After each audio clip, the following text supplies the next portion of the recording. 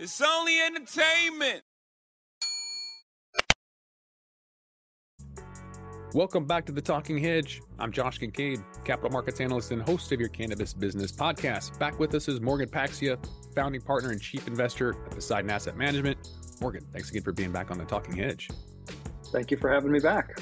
Appreciate it. So for those that don't know, Poseidon was founded by siblings Emily and Morgan Paxia back in 2013, making the first fund one of the longest running dedicated cannabis investment funds. Poseidon team is focused on a diversified strategy covering a range of company stages and industry subsectors across the cannabis capital spectrum.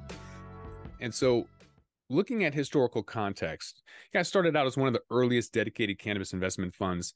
Can you share some insights to kind of just bring us to a baseline about how the cannabis industry has evolved since then? Sure. Well, funny enough, Emily was just realizing we passed our 10-year mark for our first EIN. So that just happened this past month. So just to give some context that, 10 years in this industry is, it's been anything but constant. It's just been, if you think back to that October as we were, getting ready to hit the ground running for January 1 with, Colorado's doors opening. And, but at that point, before the first fund opened to outside capital, there was $0 in adult use legal sales. So, try to picture that, right? And just how we had no idea what the landscape was going to be like, how things were going to evolve, mature, change. No idea. There was just all white space. So just pretty amazing. Then we dove right in. So, at that time, it was just really thinking about building out a very diverse kind of strategy, trying to probe a lot of different areas, see how things would work, what was scalable, what were TAMs like, because TAM was not a word that was familiar in cannabis yet. And and so just over time, we just slowly were focused on certain markets, early on. And then because that was before even the term MSO, the multi-state operator acronym was around. And this was before Canada was even legal, right? It had a pretty great medical market. We were very early in Canada too. So, now today we have something like a $30 billion industry. We've had no federal reform. If anything, it's been, constant federal headwinds. But we soldier on. So, one thing I would say that's been pretty consistent through cannabis is through this 10 years in cannabis has been those that are dedicated and working hard are grinding through this and pushing for the ultimate idea of change in DC. But everything else, what these state markets look like, what brands look like. I mean, if you think about what the early day pre-roll looks like versus today, it's evolved tremendously. You think about the sophistication in retail, from the early days of paper bags, stapled with business cards on them to today where we have these, enterprise technology solutions and data analytics and, AI is making its way in the space. So it's been one heck of a journey over the last 10 years.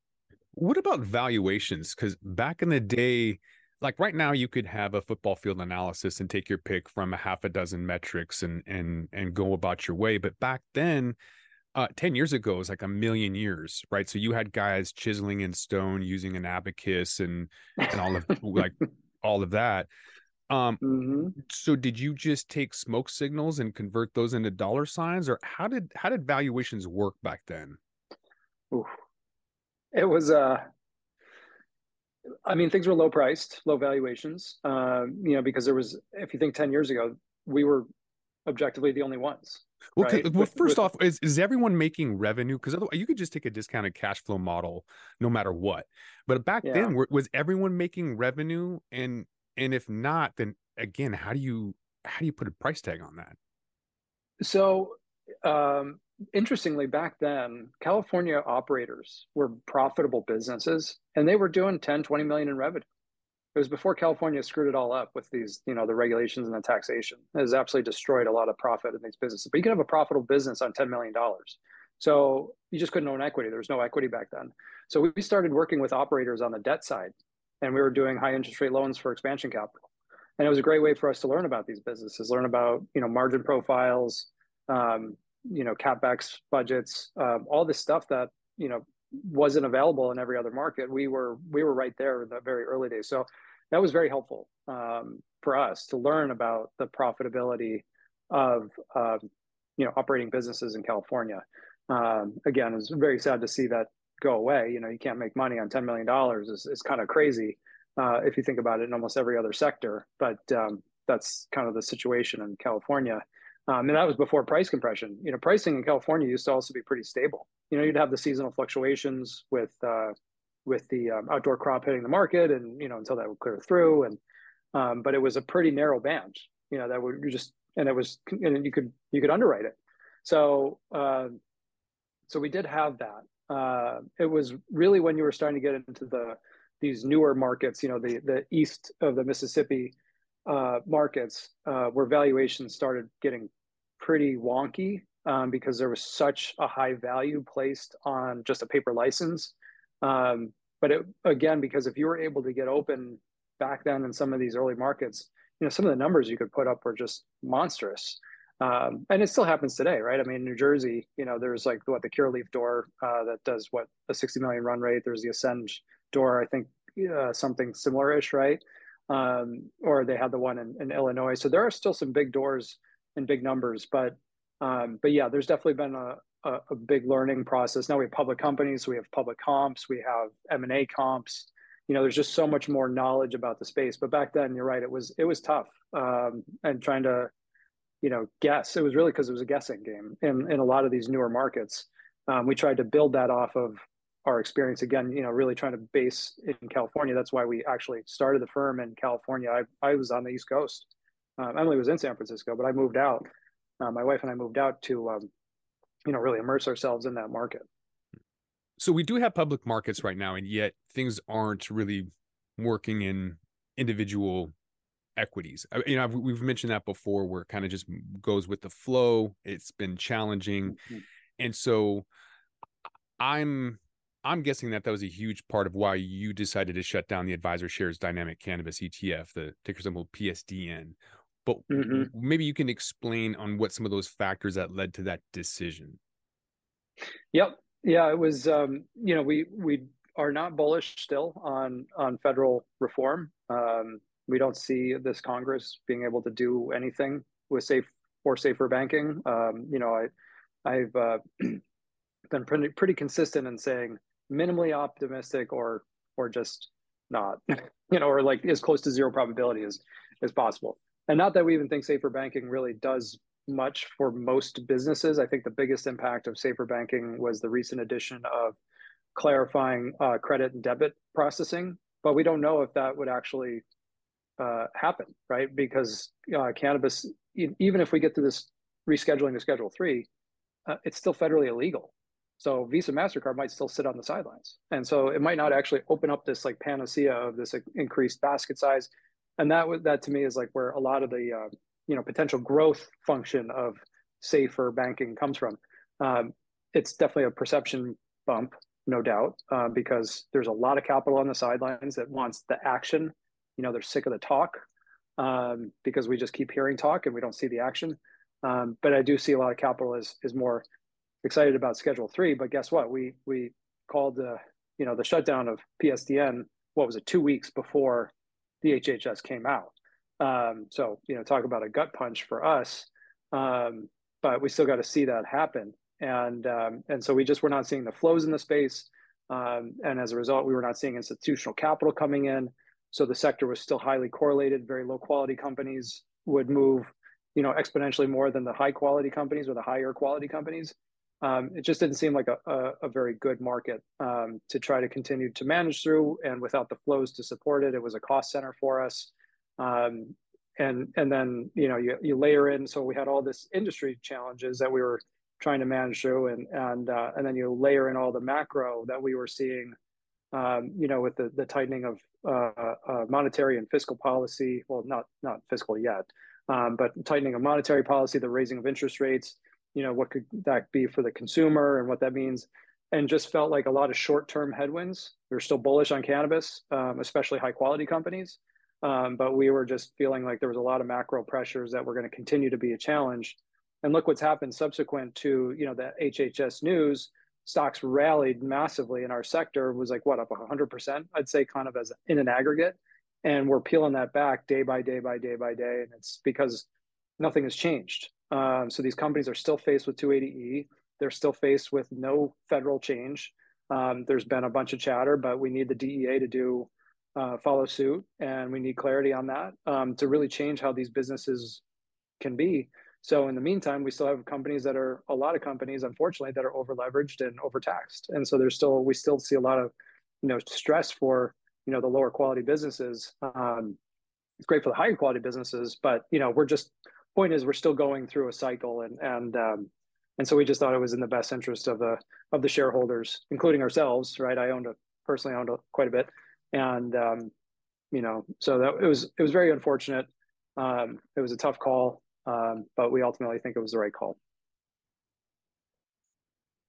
So it sounds like you're not going to make any decisions based on the potential of federal legalization. You're going to assume that it's not happening when you make your investment decisions, and that's not going to change until it actually happens, right? You're going to make moves on the news, like a lot of these stocks do.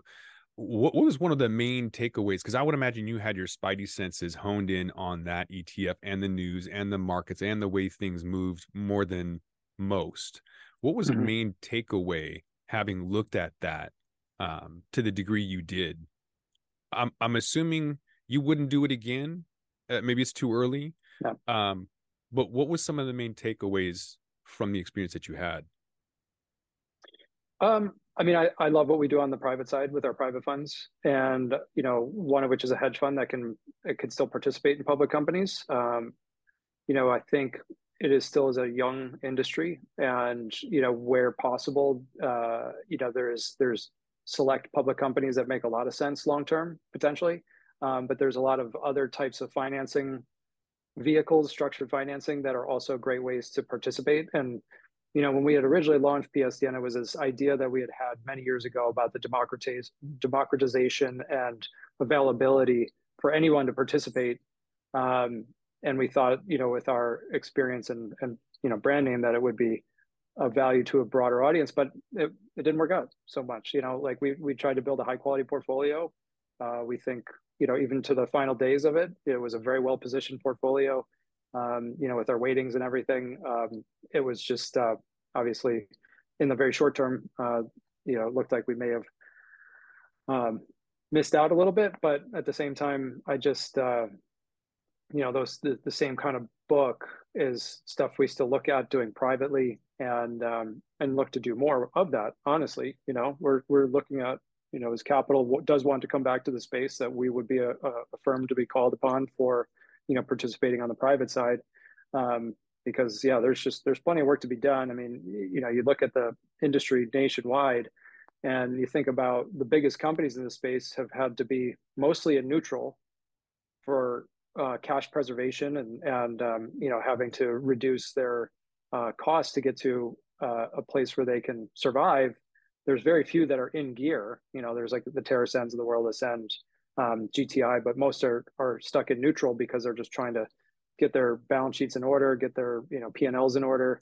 But as they start to reaccelerate growth, vis-a-vis, you take Schedule 3, and the cash flow generation of these businesses allows them to all of a sudden crank up CapEx budgets again. They can start hiring again. We think that can bring in new capital via private equity, which then can mean more M&A transactions, means more hiring. The ancillary companies start thriving again. Like the whole sector just lights up just because of that significant potential shift of overtaxation to being treated like a normal corporate participant in the American economy. So those are all great things that we see on the horizon, but it's that bridge between now and then, that we're just trying to be very mindful of. And it was really unfortunate for the time we launched. If you think about when we launched ETF, a lot of people were like, "Oh yeah, that's great. The market's already down a bunch," and then the sector went on to go down another 80%. So just a hell of a drawdown sector wide. And there's been a lot of discourse around what are the drivers of that, and there are some structural inputs, I would say, around CSE dynamics. But if the CSE wasn't open to the U.S. operators, we wouldn't have multi-state operators as we do today. So there's like a little bit of a, as Emily always says, what is it? What nurtures you also destroys you, kind of thing. I think is how she says it, and I think that's the saying. But at the same time, these companies, when you think about the drawdown we went through, there were also some very different market dynamics that happened, right? There was a massive slowdown. The capital markets froze for us, as I mentioned. So all these companies had to go to neutral. So the growth left the space. There was a lot of perception implications around that. So, with massive price declines. We've really been through a lot in the last 2.5, 3 years as a sector, and there's healing to go with that. I mean, if you think about the correlation to like the NASDAQ bubble and the subsequent burst, it took years for, tech stocks to become cool again, right? I mean, you think about, I remember, investing in 2002, 2003, 2000, through 2000, even 8, there was very few companies in the tech world that people wanted to talk about at all. It was like Amazon and Apple, right? People, if you think about like Microsoft, no one even cared to talk about Microsoft until just a few years ago. I think it was like a $20 stock for years. So anyway, point is like, the healing pour on the backside of a bubble burst like that, it's a process. Yeah, and I'm wondering with you said democratization and getting people to that wouldn't otherwise have access to it. So I'd like to say, just because you were early doesn't mean you're wrong, but financially it probably doesn't equate. But having said that, you did try to give people access. So when I was managing a $650 million fund at Capital One, I saw Goldman Sachs 5 years in a row, never lost a single trade, single day losing. And it bugged me. That's not fair. It's not equitable. And so I finally met my business partner who was running an ML and AI hedge fund. And so bringing Wall Street technology to Main Street, it was a battle because I saw it as like this tool that wasn't really fair, but hey, if we can bring it to the masses and everyone can use it, then why not? So that's what I'm trying to do. And I'm wondering what your take is on that. So with AI now at our fingertips with ChatGPT, it's literally an app, the Open AI app that you can use. I got some cheesy slogans that you're probably not going to want to use for Poseidon, like we're the weed whisperers. ChatGPT also came up with another slogan for you guys that said, we're making waves in the cannabis industry. And then this is the worst one though. Our ROI, reef of investments, is unbelievable. Oh man. Like, yeah, you're not, yeah. It's scary how Comedians aren't gonna, they're not worried about their jobs being taken away anytime soon. But what role do you but quite think? punny. Yeah, it's not bad. It's not bad. It's got some good dad jokes in there. What Yeah. role do you think AI and technology has at this point? Oh, I mean, one of our companies is already, getting, pretty deep into there's not deep into the weeds on it. And they're already starting to roll out some products around it, which is super exciting. I don't know if you're, staying close with the headset, roadmap, but, they've got some new functions coming out that are AI driven, around some of their brand, analytics, which is super cool.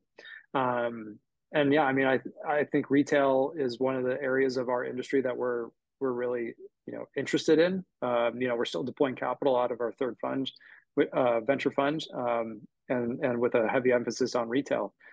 We just see there's a lot of same store sales growth opportunities via optimization. AI is certainly a part of it. We do think that, just doors in the box are lacking. There's just more to go. So we just think it's a really interesting time, and these tools and more sophistication around that will only help drive again more dollars, and more dollars against fixed costs. Guess what that means? More profit, right? And so we just see that as a really interesting part of our space. Even with some of the price compression cycles that you go through when you have arguably a commodity product for the most part, because there's only so many brands that truly have pricing capability, which is true in other, obviously in other commodity like markets. But in our space, I mean, there still is a lot of brand volatility, right? So the retail is an area that we think is very interesting, but having those kind of AI tools, and that's just one area that comes to mind from that question. I think, then you start looking at some of our other technology companies that are working on the grow side, like Atavi, which is a young company of ours in the Garden Fund. They're using AI and trying to help with grow be better. Trying to mitigate issues early, so that they can have more consistency, higher quality production. And obviously that's phenomenal.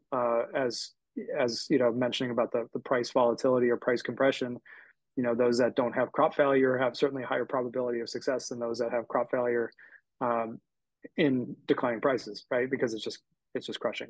So yeah, I mean, technology is certainly a play to help that. I think overall, we are pretty well situated with most tech in the space. So any new tech really truly has to be disruptive. If it's just additive, it's dilutive, which I know is kind of a funny saying, but because capital still is so scarce, I believe that. So we don't need another point of sale company, right? We don't need another HCM company. We don't need another data analytics company. It's got to be something that's truly not present, that is needed, because these operators themselves don't want to bear another cost. They don't want to bear another, username and password and something else they got to pay for every month if it's not truly something that they need for their business. And AI can play in that space, right? Because AI just helps with that kind of efficiency and growth. So I do want to ask you about the potential for rescheduling. I know we're not holding our breath. We're not going to wait for it, but it is interesting to see kind of like that 100% pop that you mentioned earlier on equities. So when looking at some of the valuations or multiples, rather, the enterprise value to EBITDA multiple ratio that indicates the market value for the company's earnings before interest, taxes, depreciation, amortization, that rose from 5.7x to 7.9x in just a week, which is fairly significant. So that means that investors are willing to pay almost 40% more for the company's earnings after the announcement. Then we look at the market to book ratio that compares the company's market value to book value or net assets. That's a 63% increase that happened after the rescheduling news came out, where it was at 0.8x, went up to 1.3x, suggesting that the market's now valuing those companies at a premium compared to their assets just because of the potential for rescheduling. So in the historical context, that 1 week, in just 1 week, that's the biggest jump in over 3 years. So kind of underscoring the magnitude of the market's reaction to potential rescheduling announcement. Wondering if that's FOMO, is that a systematic underpricing across the board of these valuations? I know what your thoughts are on federal legalization or rescheduling that might not happen, might not impact companies, but the perceived value, or at least from this, is showing me that could change significantly. What are your projections? Well, I would go with all of the above. There was, if you think about where the market was before that announcement, where it had fallen to, right? To your point of like, it got to just, very, very low valuation to EBITDA. Our friends of ours at, I don't know if you've heard of Excelsior Equities. They're a newer firm that's, entered the space. They've done some initial coverage. I think GTI Village Farms are some of their two initial pieces that they're doing coverage on. But they are not only talking about EBITDA, but EBITDA, which is earnings before interest, depreciation, and amortization. So they strip the T out to try to bring it to a more, apples to apples with other industries. And so those, as a consequence, if you think about that, then that means the multiples are higher, right? Because if you don't get the benefit of the, because EBITDA could be a little bit misleading because of the 280 taxes. So when you look at it on an EBITDA basis, a bit better. I mean, it's overly punitive in the other direction, but it's much more close to reality than the former. So I like that, kind of analysis. Something we try to talk about is, or trying to impute like an effective tax rate, which we actually used to run on all these multiples, which, if you think about it, it's much closer to EBITDA, maybe like, adding a 20% discount to that, right, would get you in the much more in the ballpark. Anyway, point is, valuations arguably had gotten maybe too low, certainly overshot. What was that? That was a mix of FOMO. That was a mix of short covering because there was a tremendous amount of short. There was, just a flood. And that's unfortunately is like, you can look over time on the stock charts, you can see these pretty significant bumps that have come along the way, as it still has been unfortunately a long downtrend. But every time there's like some potential movement, their excitement comes flooding in, and then the subsequent waning when there is not the follow through of the action to actually make the change. So to your point, yeah, it was the biggest jump and biggest multiple expansion, but now look at it just coming right back. So it's as quickly as it went up as it's coming back. I hope we don't go all the way back to where we were. You think that this is potentially more measurable from a probability of change perspective, purely about rescheduling, not at all about safer banking.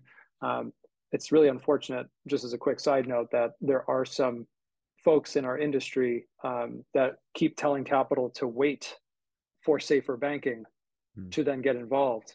I truly don't understand that argument, because we cannot and we do not know when the federal government will finally make change around some of these initiatives.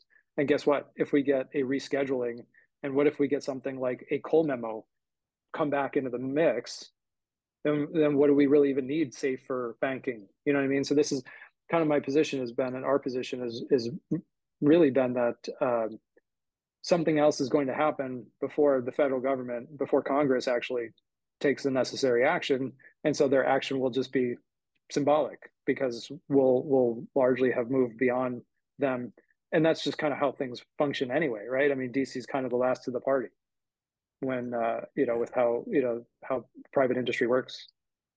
Well, I think it's interesting. You have Safe Harbor Financial that's publicly traded in their cannabis banking. So they're not worried about their banking charter being taken away. So why would you wait? Right. That doesn't make any sense. Banking's already out there. It's not, we need interstate commerce more than we need banking. When you look, yeah, we need tax reform. We need that. I mean, that's right.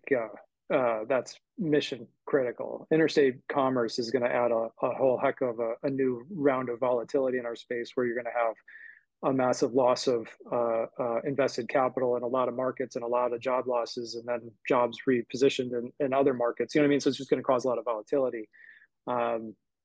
Potentially, we don't know, right? That's we need just it. kind We of need assuming. additional. Yeah, we need some of that competition though. There's too much trash in the industry, so some of that needs to go away anyways. So when you can bring some good Totally. genetics and good growers to show these other people who've been winning cannabis cups that grow trash, that they just need to go away.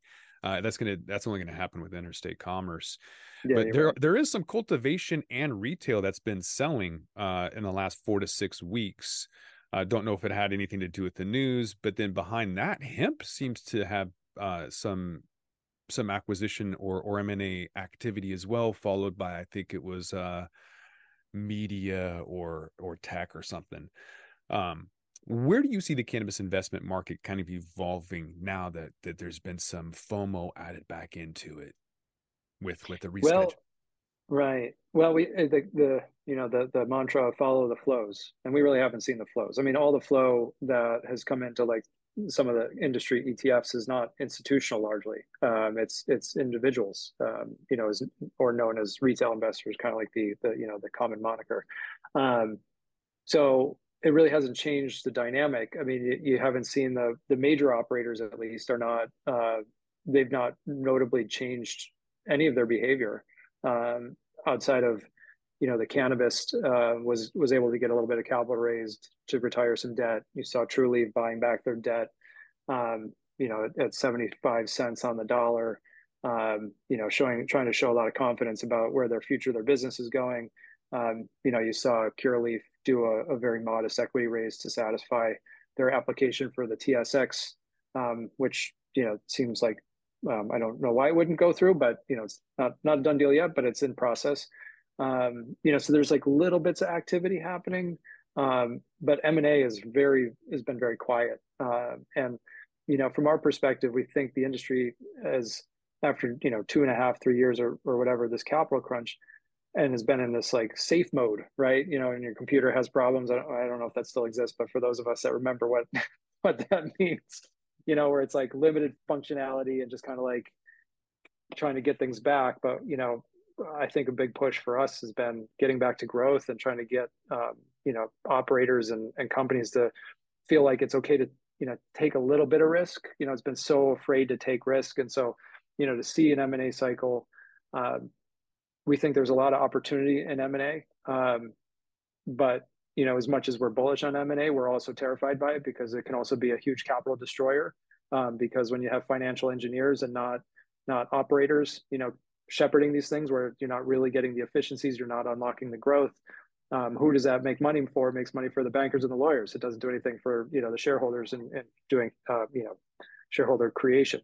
So, but we think that it makes sense, that like as you mentioned, there's some that have been right. TerrAscend has probably been the most on offense this year with not only balance sheet work but also acquisitions. They're very targeted with Maryland. I mean, it's incredible what they've done in a very short amount of time there.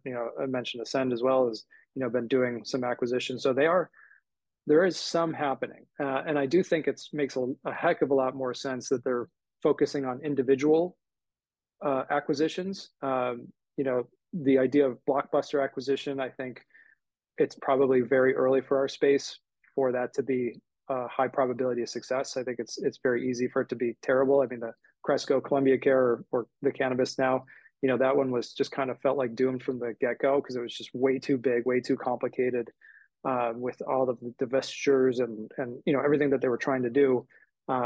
It's unfortunate that True Leaf and Harvest is one that is also kind of a case study of troubled blockbuster deals. So these smaller ones, certainly from the idea of like getting used to taking some risk again and putting some balance sheet at risk for the benefit of your shareholders. We are starting to see some of those elements. To your point, the tech side has been much more in consolidation mode, but most of those are private companies. So they just don't get talked about in the press very much, but we see it in our portfolios. We see about, with our colleagues that, have venture funds that have been in some of these companies that have been getting consolidated.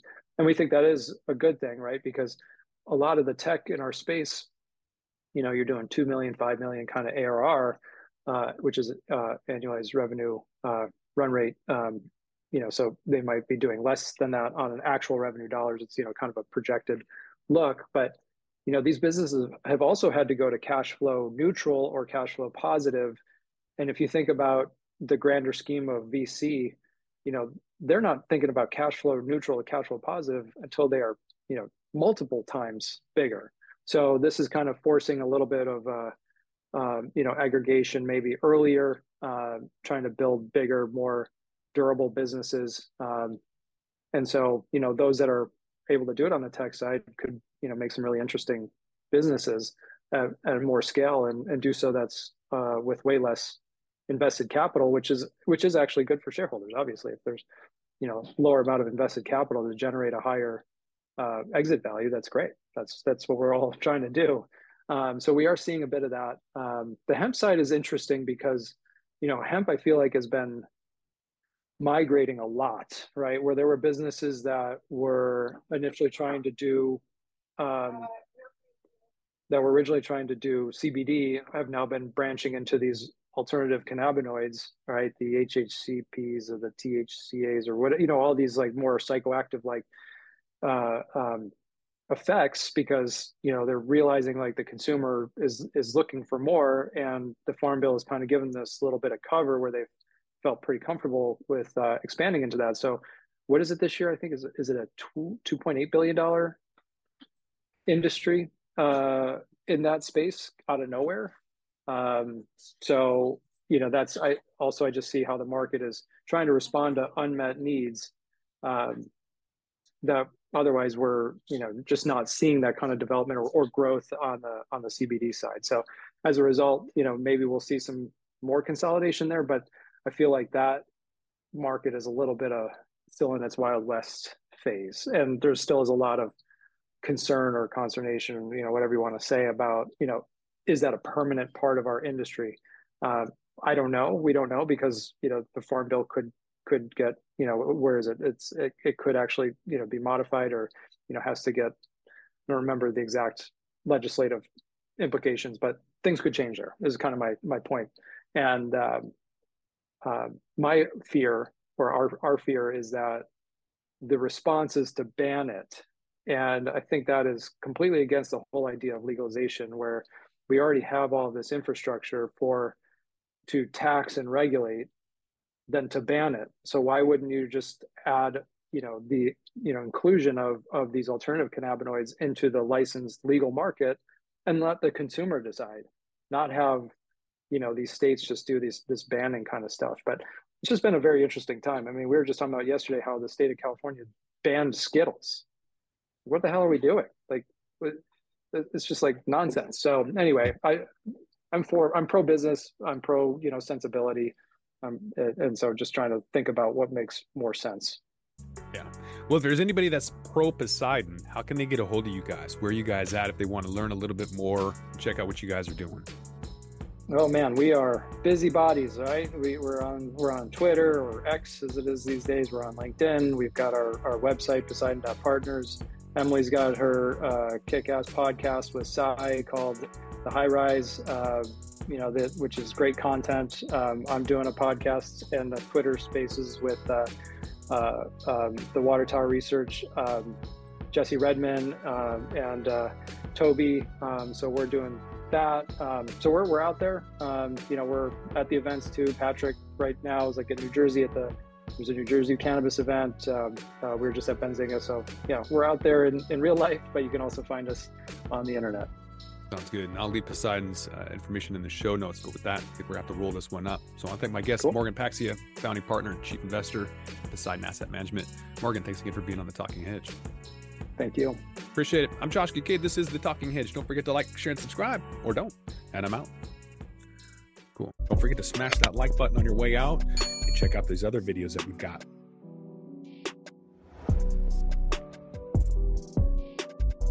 Thanks for listening to today's show. To check out more great cannabis podcasts, go to podconnects.com. Here's a preview of one of our other shows. Hey there, my name is Leah Babrudi, and I'm the founder and host of Canachicks Podcast, where I discuss cannabis, psychedelics, and other natural medicines. I not only interview people who use them as treatment for different conditions, but also the entrepreneurs who share their knowledge on how they built their businesses. If this sounds interesting to you, give my show a listen. I'm sure you'll learn something that'll surprise you.